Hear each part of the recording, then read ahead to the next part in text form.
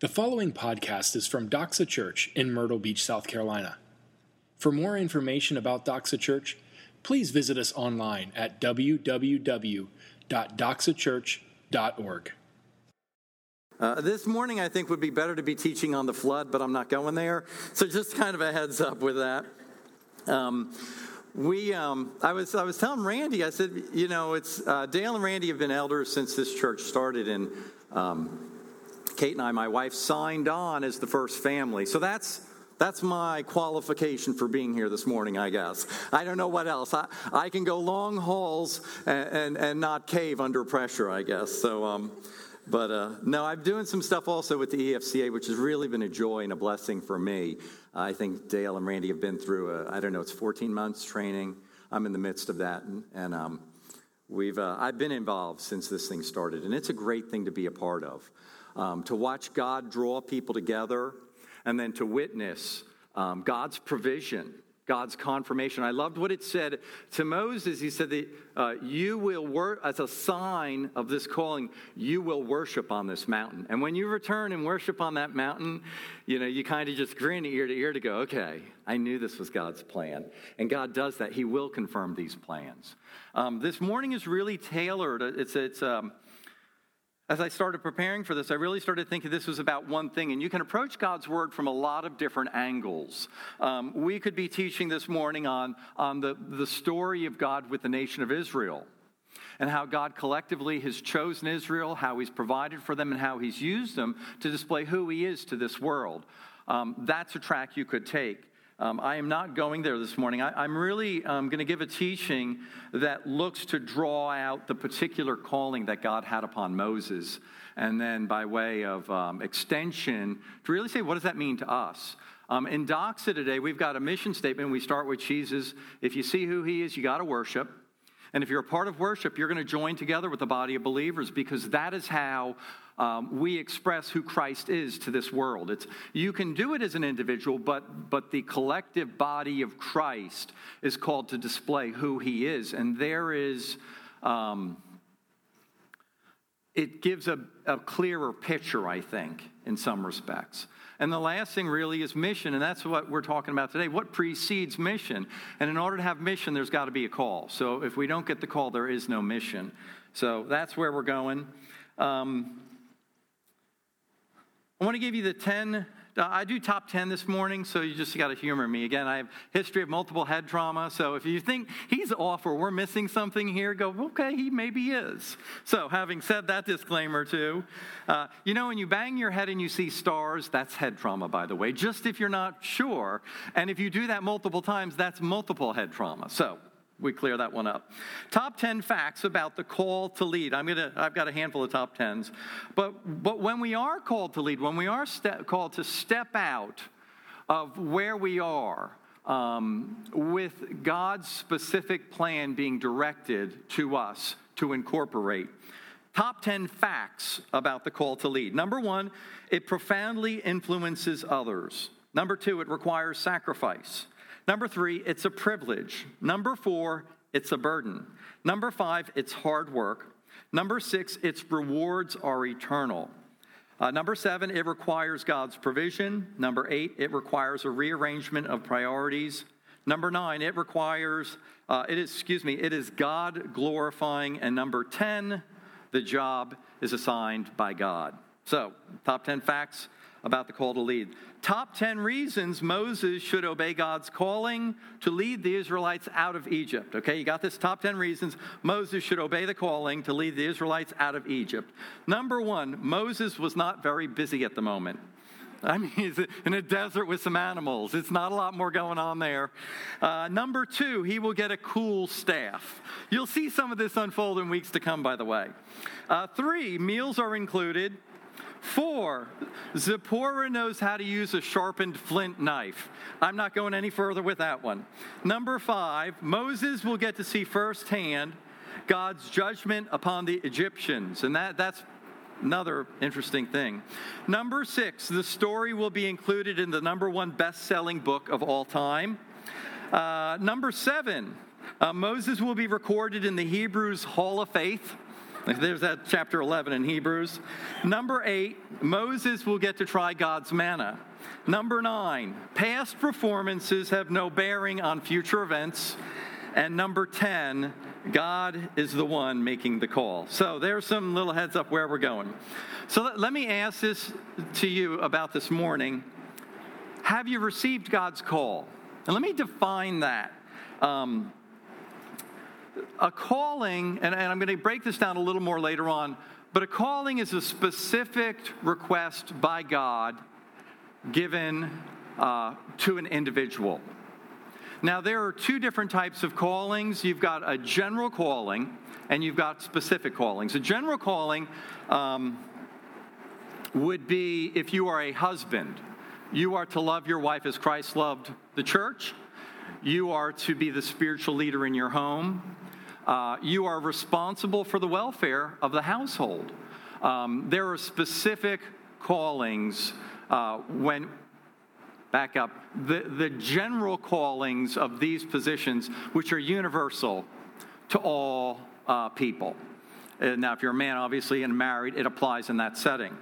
Another general calling to love others, to glorify Christ. There are certain biblical things that say generally, if you're a Christian, everybody does this. And then you have specific callings, which are detailed, and they concern the particular way in which an individual will minister. That may be in a counseling setting. It may be in a teaching setting. It may be in a jail ministry. It may be in some type of particular setting that is specific to the individual. So, want to clarify that because this morning, we'll be talking about the specific calling, not the general calling. And so when I ask, has God called you to something this morning? I'm saying, how is God, is there something that you are convinced that has come from God, that is directed to you, in which He is calling you to obedience? Is there something along those lines taking place in your life? So, let me move on from that, but that's really the question. I don't have overhead today. The deal here, soak in God's word and get blessed by it, but the second thing I really want you to take away is to walk away and say, where do I belong? And if you're where you belong, is God confirming that? And are you being blessed? Are the hallmarks of being obedient to that particular calling present in your life? And if you're not there, there are some questions. Why? Why are you not there? And we'll break down a little more of that. But really the question is, am I where God wants me to be today with regard to His particular calling regarding His mission? So, all right. We pick up chapter 3, verse 1. Now Moses was tending the flock of Jethro, his father-in-law, the priest of Midian, and he led the flock to the far side of the wilderness and came to Horeb, the mountain of God. So we open up, and to really put this in context, we know this from other passages in Scripture, but Moses spent 40 years in Egypt, and now we're at the concluding period of 40 years in Midian. Now, 40 years have passed, and there's in Exodus, there's nothing going on.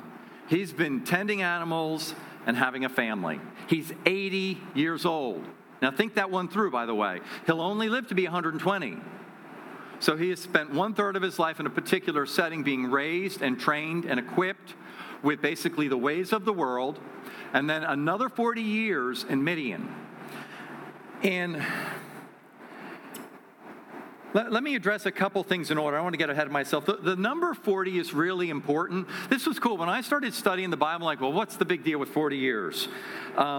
There's biblical importance to a lot of numbers in Scripture.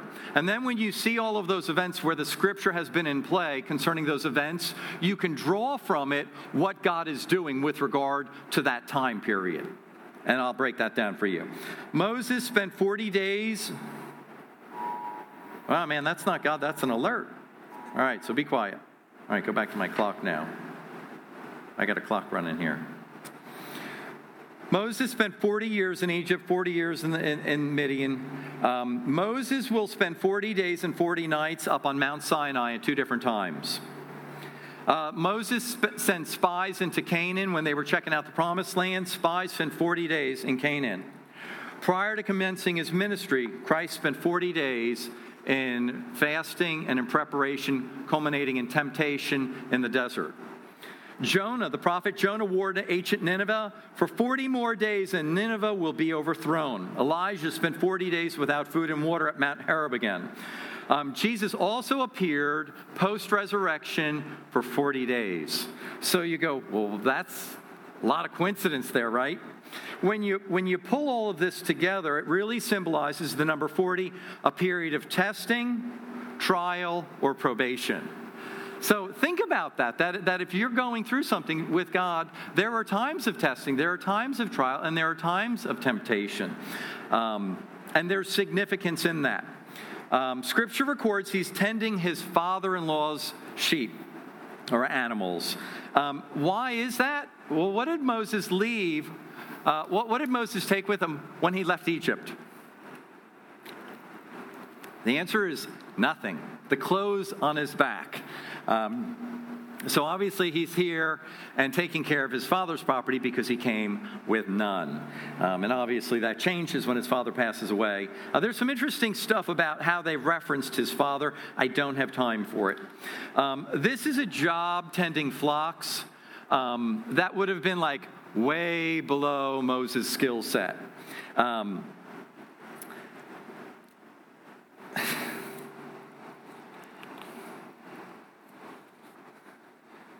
There are parts of this outline, and I hate reading from an outline, but there are parts that I need to read. I ran across a quote. For an Egyptian to be tending flocks, not only was it a messy, dirty job, but an Egyptian, I found a quote on how Egyptians viewed shepherds, okay? And it was this quote: "For every shepherd is an abomination unto the Egyptians." Now, does that tell you what it must have felt like to be a shepherd and be Moses? You got that? To be an abomination unto the Egyptians. And he's done this job how long? 40 years. I was thinking about this, and I'm going to submit that probably when he got the job, it was a humiliation versus humbling him. And after 40 years of doing something, I think where he was at that point was that he was humbled versus humiliated. And there's a huge difference between the two. If I'm humiliated, my pride has been injured, I feel like a disgrace, I'm stupid, there's emotional pain. Being humbled is really acknowledging with clarity who I am and who God is and getting it. See, because I can't be too big for my britches when I know who I am and who God is. It simplifies. And that's not a painful experience, by the way. Really, in the final analysis, that's a comforting, that should give me a sense of security and peace versus a feeling of, well, why am I bigger than I really should be? Because when you know that God, when you see truly who God is, that he is a provider, that he is just, that he is loving, that he is all-powerful, when you have that type of backing and support, you should be able to sleep well. You know, when you watch the news in particular in the Middle East, but even out in Oregon, you know, this is a crazy world we live in.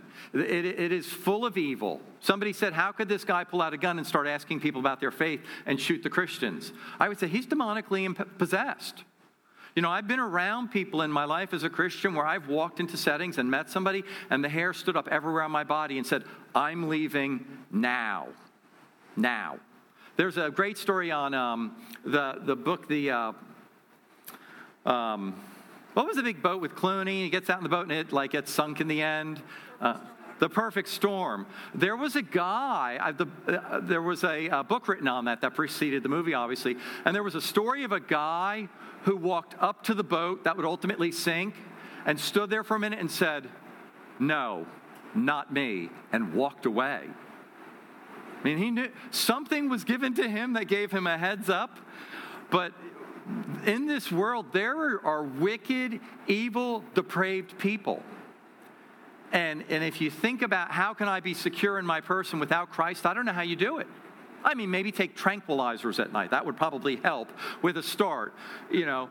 But you can't we can't prepare ourselves with the world's resources to adequately give me a high level of comfort and safety when I walk out my front door in the morning. Yet I leave every day with Christ and have utter confidence that, you know what, I'm fine. I'm Teflon. And not only am I fine in Teflon, I believe that God's provision will extend to my family, to my community, and to the body of believers here. And I'm convinced of that. And that doesn't mean that things won't happen to us. It simply means that we have the backing of a holy God, and we should sleep well in light of that. And I think after 40 years, when we see clearly that Moses figured out who he was and who God was, that he was at a place where he had been humbled. And I'll just leave that there and let you draw your own conclusions with that. This is really interesting. Scripture, the only place, you know who Scripture reports at one time that there was a man on the earth who was the most humble man on the face of the earth. There's one Bible verse that makes that statement, and it's directed toward Moses. It's really interesting that when you start to see about who this guy was, that's Numbers 12:3. Now Moses was a very humble man, more humble than anyone on the face of the earth. If you want something in your resume, yeah, I'll take that. That will work. But I'm not sure how I would have to go about acquiring that humility. And obviously the story of Exodus is really a story on how we acquire that level of humility. Okay, so what does it take us to get to where Moses is at the end of 40 years? Because that's a prerequisite, not universally, but often for serving effectively in your particular calling that God has prepared you for. So what does it take for us for God to get us to where Moses is at this moment? Let me ask a couple questions. Is it through holding a job that is beneath us? Is it having to live in a social class that's not up to our expectation of where we belong? Is it having a physical affliction that plagues us, where at the end of the day we just have to say, God, this is all you get. And you realize that if he gets anything, it's only going to be through his power and strength. Is it having a spouse who maybe doesn't respect you or fails to see the depth of your own struggles or walk with the Lord? Is it having a child that shows you how we must appear before God? Let me say that again. Is it having a child who shows us how we must appear before God? You know, my oldest one day, I got really angry and I screamed at him, and I don't scream often. We have a rule in our house. You can scream in the house, but the house has to be on fire. Okay, so that's a good rule to me. I like that. They're like, no, the house ain't burning, honey. Turn it down. It's not on fire yet. So I had with son, my oldest son, I got really angry one day, and I raised my voice and I said, how blind can you be? And in the next 24 hours, God started peeling away a picture of myself before God and how blind I could be. And at the end of 24 hours, my son had much better vision than I had accused him of. And the reason for that is that there are some areas of my life that I'm oblivious to. I'm not here. I joke about it that I have something called spiritual measles, and that's where God shows up in spots.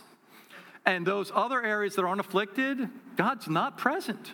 And that's a scary thing, that you can stand here, been a Christian for 25 years, and say, there are tracts of my life that I'm oblivious to, how it's an offense to God, or how it's a failing to God that I don't even have a clue exists.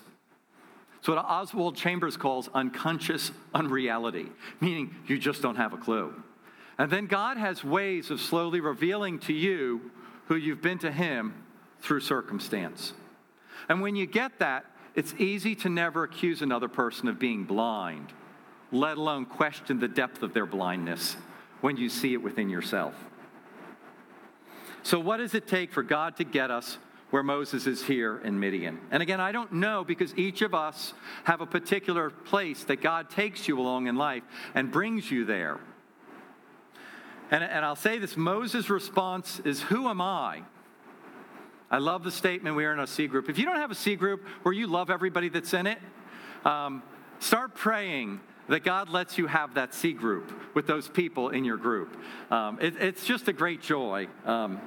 And I felt like this year with our C group that Randy gutted our C group. I'm like, that guy, I'm going to get even with him. We had this huge C group that was just, you show up and it's just wide open. Open the fire hydrant, they come in the front door, 2 hours later they leave, and you're like, wow.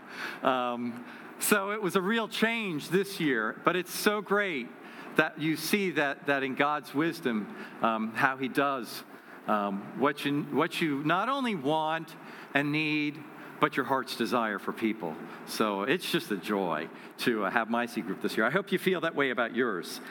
So we're on Mount Horeb. A little bit of significance about, I'm conflicted sometimes when I want to give details in teaching because there's a lot of things, sometimes putting just a little more scaffolding on particular biblical events helps clarify that this wasn't an accident. Again, 40 years in Midian, no accident. Mount Horeb showing up on this mountain, no accident.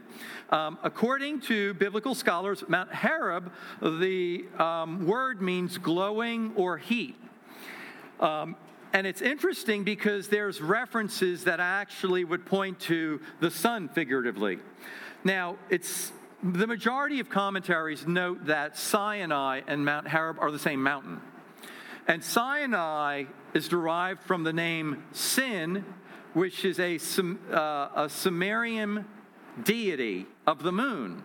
So it was interesting, John Calvin had a commentary where he said Sinai was one side of the mountain and Horeb was the other side of the mountain, which would indicate that you had a mountain of the moon and sun, which is just, I think, interesting when you start breaking down those little bits of detail.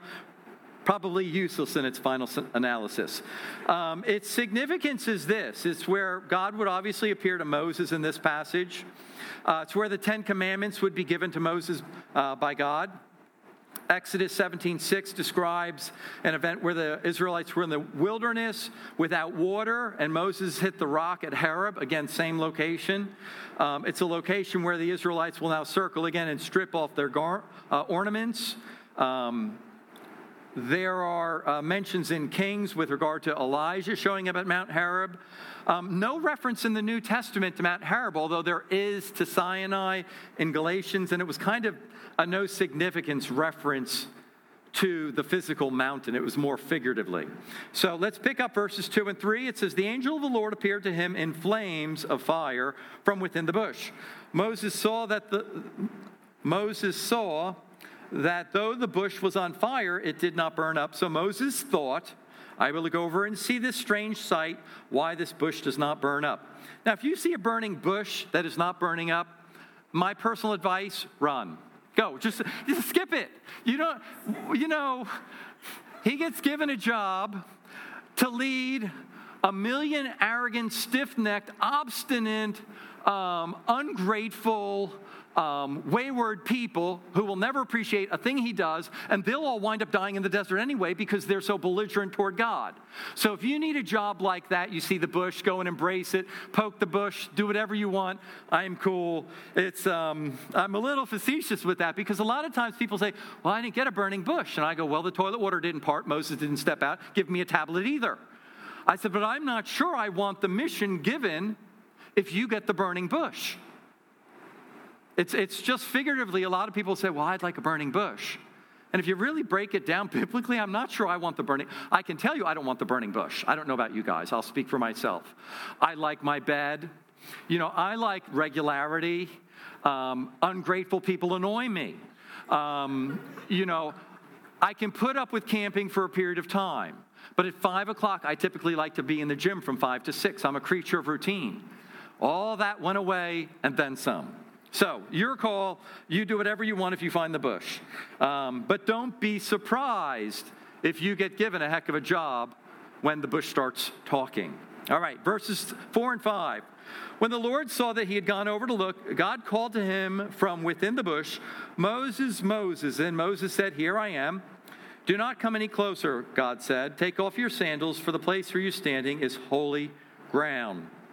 Do you ever wonder why God has to call men by the name twice? Well, first of all, we typically aren't listening the first time a man hears his name. And if you don't believe that, turn to your spouse and say, is that true? Just see what she's got to say. So God calls our name twice, so we don't mistake it because we're not listening the first time. I'll back it up biblically. Genesis 46:2, Jacob, Jacob. 1 Samuel 3:10, Samuel, Samuel. Luke 22:31, Simon, Simon. And Acts 9:4, Saul, Saul.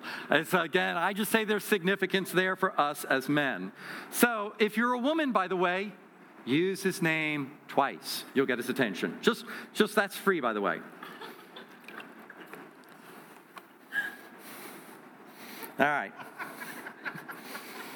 It works in our home. I mean, I don't know what else to say, except it really does work in our home. All right. I'd love to spend a lot of time on the holy ground, and I just don't have time. But I'm going to say this. That word holy, when was the last time outside of church we heard the word holy? And it's a word that's been stripped from our vocabulary, and I think that's a bad thing. I'm going to move on. Exodus 3:6. Then he said, I am the God of your father, the God of Abraham, the God of Isaac, the God of Jacob. At this, Moses hid his face because he was afraid to look at God. It's really interesting. When God appears biblically, everybody's terrorized. God is holy. And again, that's why I say that word holy has little significance to us in our culture.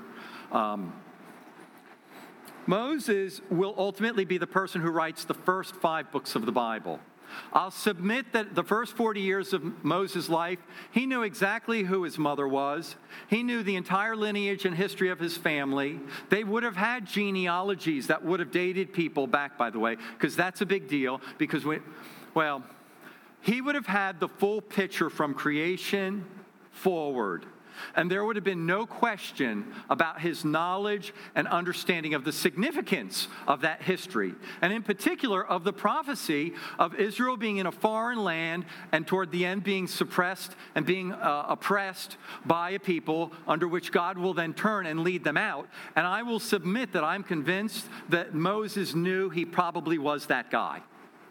Why does Moses turn around and strike the Egyptian, harming one of his Hebrew brothers? I mean, he knew clearly he was of Hebrew ancestry. He knew clearly he had a duty to step out and make a difference on behalf of his people.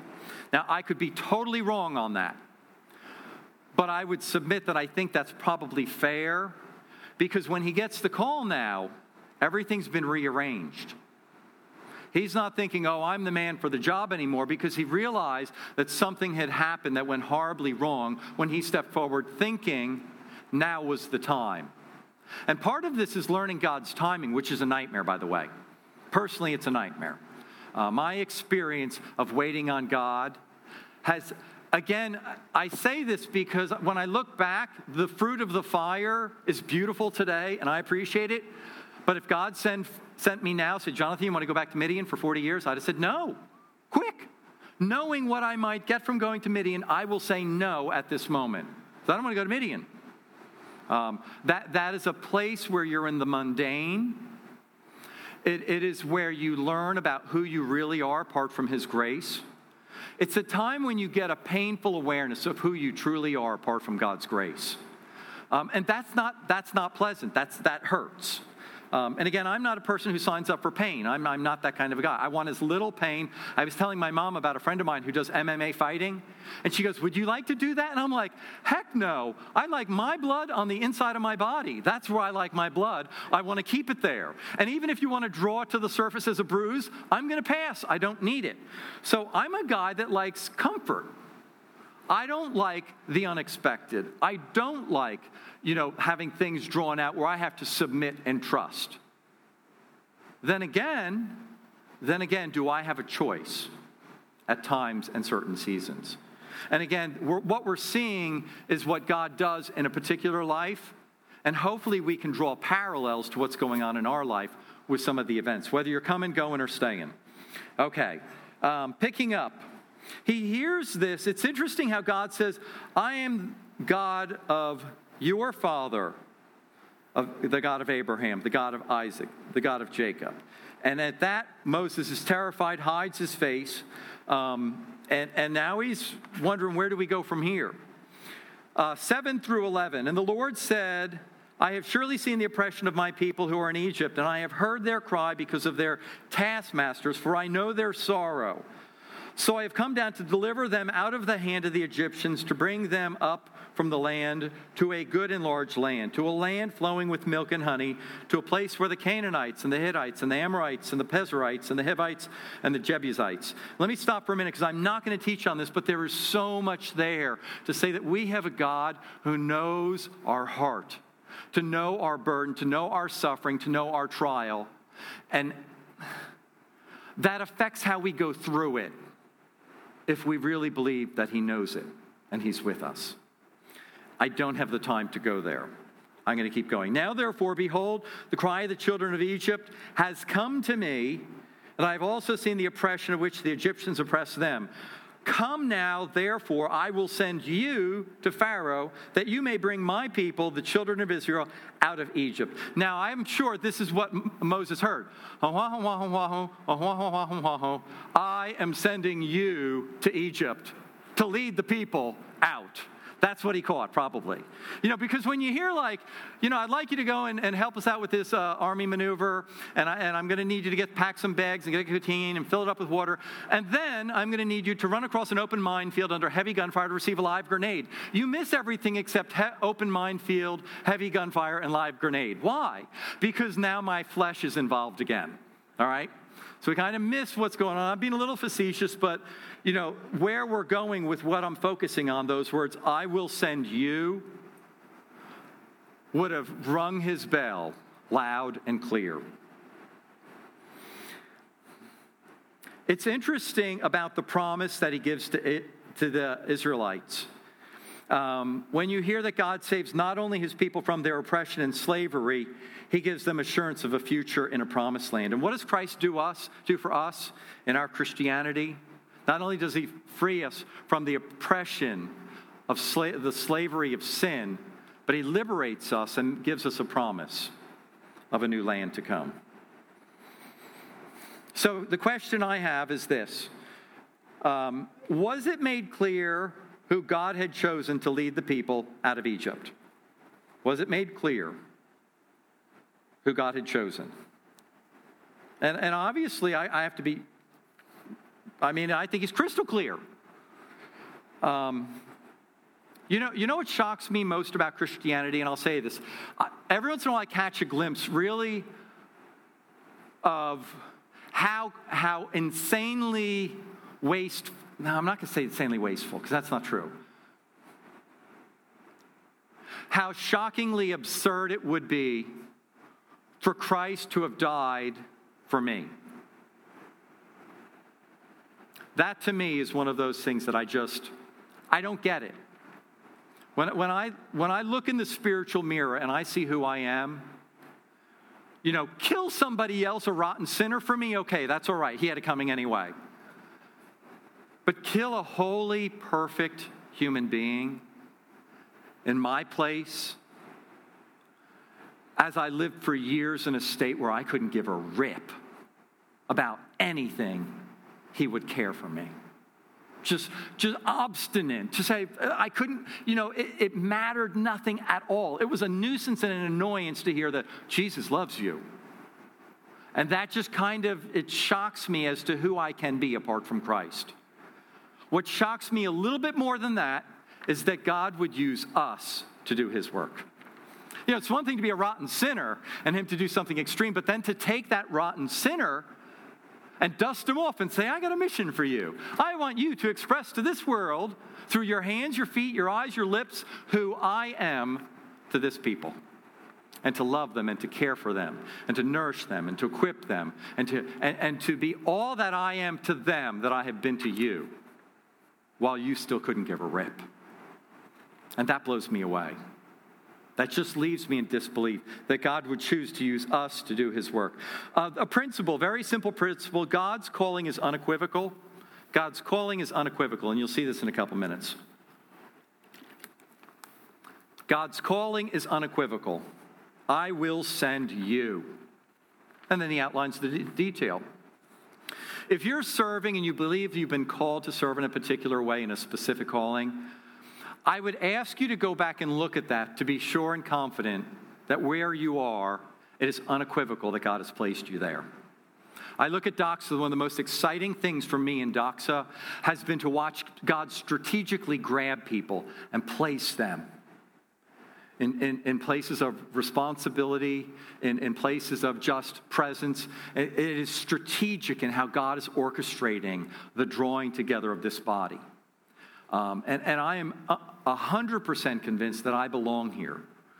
And that's an exciting thing, because I think God works along those lines. He doesn't say, well, I'm going to go send you to South Carolina to do some work for me. That's not how I think God calls. I think God is very, very specific in his calling. So Moses, if God came to Moses and said, how would you like to go back to Egypt and lead the people out of Israel? What do you think Moses would have said? I think Moses would have said, no, not today. Thanks, Lord. Cheers. And walked off with the animals. Interesting bush, by the way. Thanks. And that would have been it. He wasn't given a choice.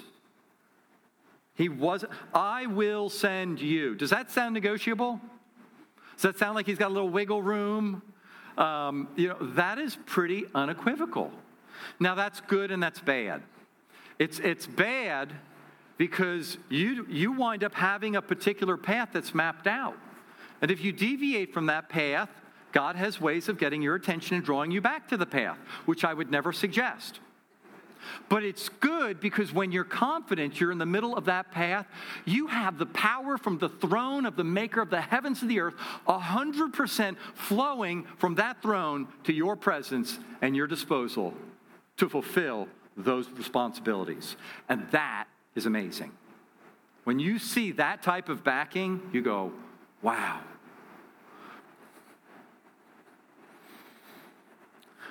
Let me define God's call again. God's call, it's a claim, and this is toward the specific calling.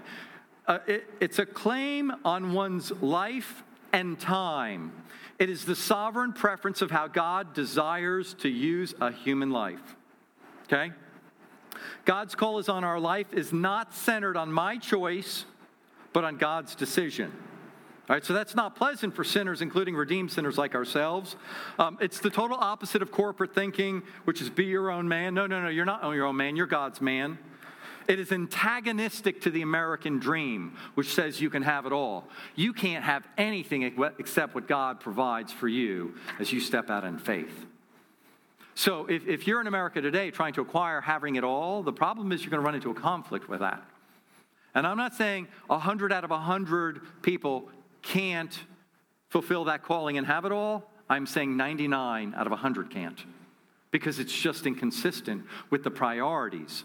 See, if you have what the American dream says you can have, you've got overhead. You got to take care of it. It requires time, energy, attention, a whole load of other things. There's strings attached to everything you have, whether it's spiritual or it's physical or it's emotional. And when those strings are tethered to a holy God, you're eternally secure. But when those strings are tethered to things of this world, you're eternally insecure. So again, what you give up in return for what you get's a good deal. Okay.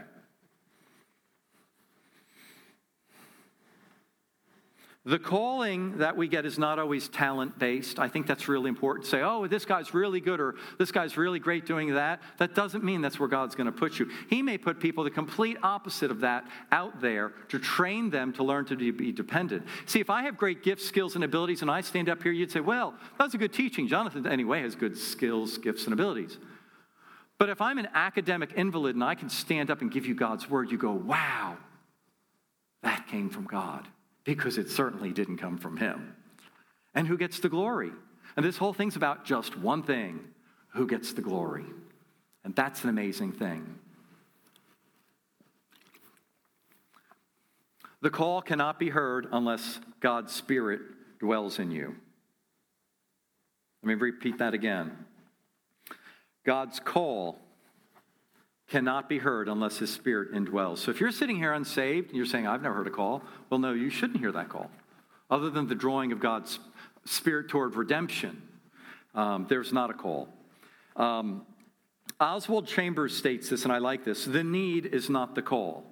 Christ said the poor will always be there. The call is not to feed the need. The call is to respond in obedience to what God wants from you. The call is not outcome-based. This is a big deal. If this church never got bigger than what it is right now, that would not make Doxa a failure in God's eyes. And God may ordain a church like this never to get bigger. And there's a little part of me that loves this size because you know everybody, and that's a great thing to be a part of a body where everybody knows you and you're known by everybody. I love that. That's when you're a part of the body. You can't, if somebody walks by a total stranger, you have no appreciation for where they've come from and what God's doing. You got to know them to appreciate them and what God's doing in their life. Okay, how does the call come to us? God's calling come a lot of ways. It can come through circumstance. It can come through a bush, but again, I've told you about what to do if you see the bush. It can be confirmed through Scripture, through circumstance, through other people, through opportunities. It can come from a heart's desire. I love Randy's testimony that he was sitting at a computer table and just had this drawing that his life is to create a church, a body of believers. And if you get a chance, ask Randy about that, because then you start to see how far from an accident this body's gathering really is when you see what happens with that. I'm going to say this, the vast majority of calls come from a very still, quiet voice where God's Spirit simply lays out. And it's not, and I can't say it's not audible, but it's in a way in which there's a present reality that is acknowledged that this is what God wants from you. That this is where I want you to be. And it's like if I put in big block letters for Chet, I want you to be at Doxa, and I put it in big bold things, it's just a part of the presence of your reality that this is what God wants. There's a clarity of the presence of that need to be fulfilled by you, and you're convinced it comes from God. All right, let me ask a question. If you sit here today professing Christ as Lord and Savior, one of four things is happening. God is preparing you for the call, and that might be what I call the Midian wilderness experience. 2, God is calling you as we speak. And if you're like me, you're kicking right now. You're arguing. You're giving some excuse. You may be hemming, hawing. You may be turning the music louder so you don't hear the call, okay? Because the natural response when you really do get a call from God is that this is crazy. You've lost your mind. I don't think I'm equipped to do this. And if I was equipped, I still couldn't pull it off. And then guess what you hear? Crickets. Because God's let you know what he wants. He's not going to start debating with your argument. He might give you a staff. But other than that, there's not a lot more. But just a present knowing that this is what God wants. I was called into a ministry years ago that it was crystal clear to me. One morning, I'm in the morning, and it's crystal clear. I want you, this is what it was. You'll do that job. And I'm like, no, I won't. No. And I did what every good, selfish, incorrigible sinner who is learning to follow God does. Tell nobody about the call. You don't want to tell anyone about the call because that's when people start orchestrating a conspiracy against you to fulfill the call because they know it came from God, right? That's what happens. So you don't tell anyone. And 6 weeks goes by, and a person who was heading up this ministry comes to me and says, Jonathan, would you be interested in this job? And I said, no. But this is what I heard. And he looked at me, stares at me, and goes, I'll send you the paperwork, and walks away. That was it. Now, I go to my wife, who will bail me out because clearly this is not what I'm supposed to do for God. And I go to her and I say, honey, can you believe crazy lunatic so-and-so said this? And I gave her my excuses why I shouldn't do it. And she looked me dead in the eye. Now, I'm hoping she's going to say, oh, that's crazy. It really is. You shouldn't do that. That's what I'm looking for. And she looks me dead in the eye and goes, to whom he calls, he equips, and walks away. Where do you go with that? Where do you go with that? And I share this for one reason. If you're anything like me, when he speaks, it's a horrifying prospect. Because he's going to do something with me that's going to take me out of my comfort zone. He's going to do something with me that's going to make me vulnerable, transparent, and open, and exposed. And I don't want you to know who I am. It's painful. It's humiliating. And it's really not humiliating, truthfully. The fruit is to be humbled. That's really what it is. It's just to get a clearer picture of who you are and who God is. Maybe you're kicking this morning, and that's okay. So God is calling you. Maybe you're serving in your calling, and with that, I just rejoice. I just go, yay, God. And 4, if you are not in the wilderness experience, getting ready to be called, and if God is not, if he's currently calling you, or if you're presently serving in your calling, number 4 is you are a miserable Christian for having ignored the call. That's where you'll be. So one of those 4 places is where you will be, and I'm just giving you a heads up. There are some things that can happen that will cause us to miss the call. We may be way too busy. The music may be too loud. We maybe are refusing to pick up the phone. It's ringing, and we're going, no. I know who's on the phone. I know what he's going to ask. There's a lot of things we do to run from God. Jonah, good example. And if you want to go down that road, I'm cool with it. We will each take our own particular path. I'll share this today. I am much more predisposed to obey. And I'm going to tell you why. Because I've seen times where God has called me to do something and I said no. And then I've watched people suffer as a result of my disobedience. And I don't want people to suffer anymore. I'm tired of taking rather than giving. And when you realize how quick life goes in the final analysis, you start to reappraise what's really important and what's not. And I got to be honest, all my petty, selfish garbage is exactly what I just called it. Most of my wants are petty, selfish garbage. And yet I can step forward and be used by the heaven of the makers, of the creator of the heavens and the earth. Let me share a couple top 10s for you in closing.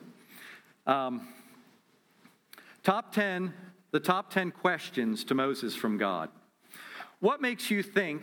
All right, so this is questions given to Moses from God following this exchange, where Moses says, "Who am I?" Top 10 questions to Moses from God. What makes you think I am lacking in resources to pull off the mission? First question by God. Number 2, question from God to Moses. When was the last time you saw a bush burning that was not being consumed? 3. When was the last time you had a conversation with a burning bush that was not being consumed? It's fair. Number 4, do you not believe that I am God? That should wake you up.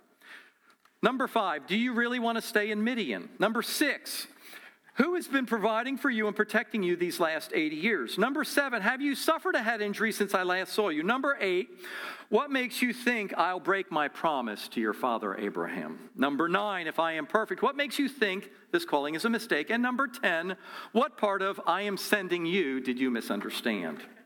Just some questions from God to Moses. Top 10 reasons we should obey God's calling for our lives. This is for us. Number 1, it is God who shall do the speaking for you. You ever have a conversation with somebody, you go into a situation? I met somebody recently, past year, that literally has gone through the worst thing a human being, in my opinion, can go through. And this person comes to me for counsel. I'm like, what? That's crazy. That's crazy. And I remember praying, God, you give me words, because I don't have them if you don't. And I remember leaving the meeting being so blown away that I was given the words that I clearly didn't have. And what a great thing to rejoice that God can use us, every one of us here, in that particular way. All right, so number 1, it was God who will do the speaking through you. 2, it might involve travel plans to leave Horry County. 3, meals are included. 4, it will allow us to experience and rely upon God's divine provision. 5, it shall teach us how much he loves us. 6, past failures have no bearing on future events. 7, if your wife refuses to go along with the plan, she'll change your mind. 8, don't worry, your wife will go along with the plan if it's God's plan in the end. Number 9, it's the easiest way to say thank you for Jesus for dying on a cross for our sin. And number 10, drum roll, God is the one making the call. Let me pray. Father, we thank you this morning that you are specific in your call, that you are intentional. And again, what blows me away is that you would use us. Father, we just rejoice that you would take sinful, broken, fallen human beings and do something with us that would bless others. That we could go into a world of corruption, of sadness, of grief, of suffering, of sickness, of turmoil, of trials, and that we could bring, whether it's a mag light or a flashlight or any type of light that comes from you, to take people out of darkness. And Lord, this is only by your grace. Lord, it's with your favor. Father, I pray for this church. I pray that this will be a church that will be recognized in this community for being called to minister, to love, to care, to make a difference for the cause of Christ. Father, I pray, again, there's a couple of us here tonight that are kicking. They are kicking, saying, no, I don't want to go. Lord, I pray, give them grace in the midst of that response. In Jesus' name I pray. Amen. Thank you for listening to this podcast from Doxa Church. We are so glad that you took the time to join us today. At Doxa, we exist to make disciples who joyfully worship Jesus with their whole lives. We invite you to join us. Doxa Church meets at 10 a.m. every Sunday at River Oaks Elementary School. For more information about Doxa Church, please visit us online at www.doxachurch.org.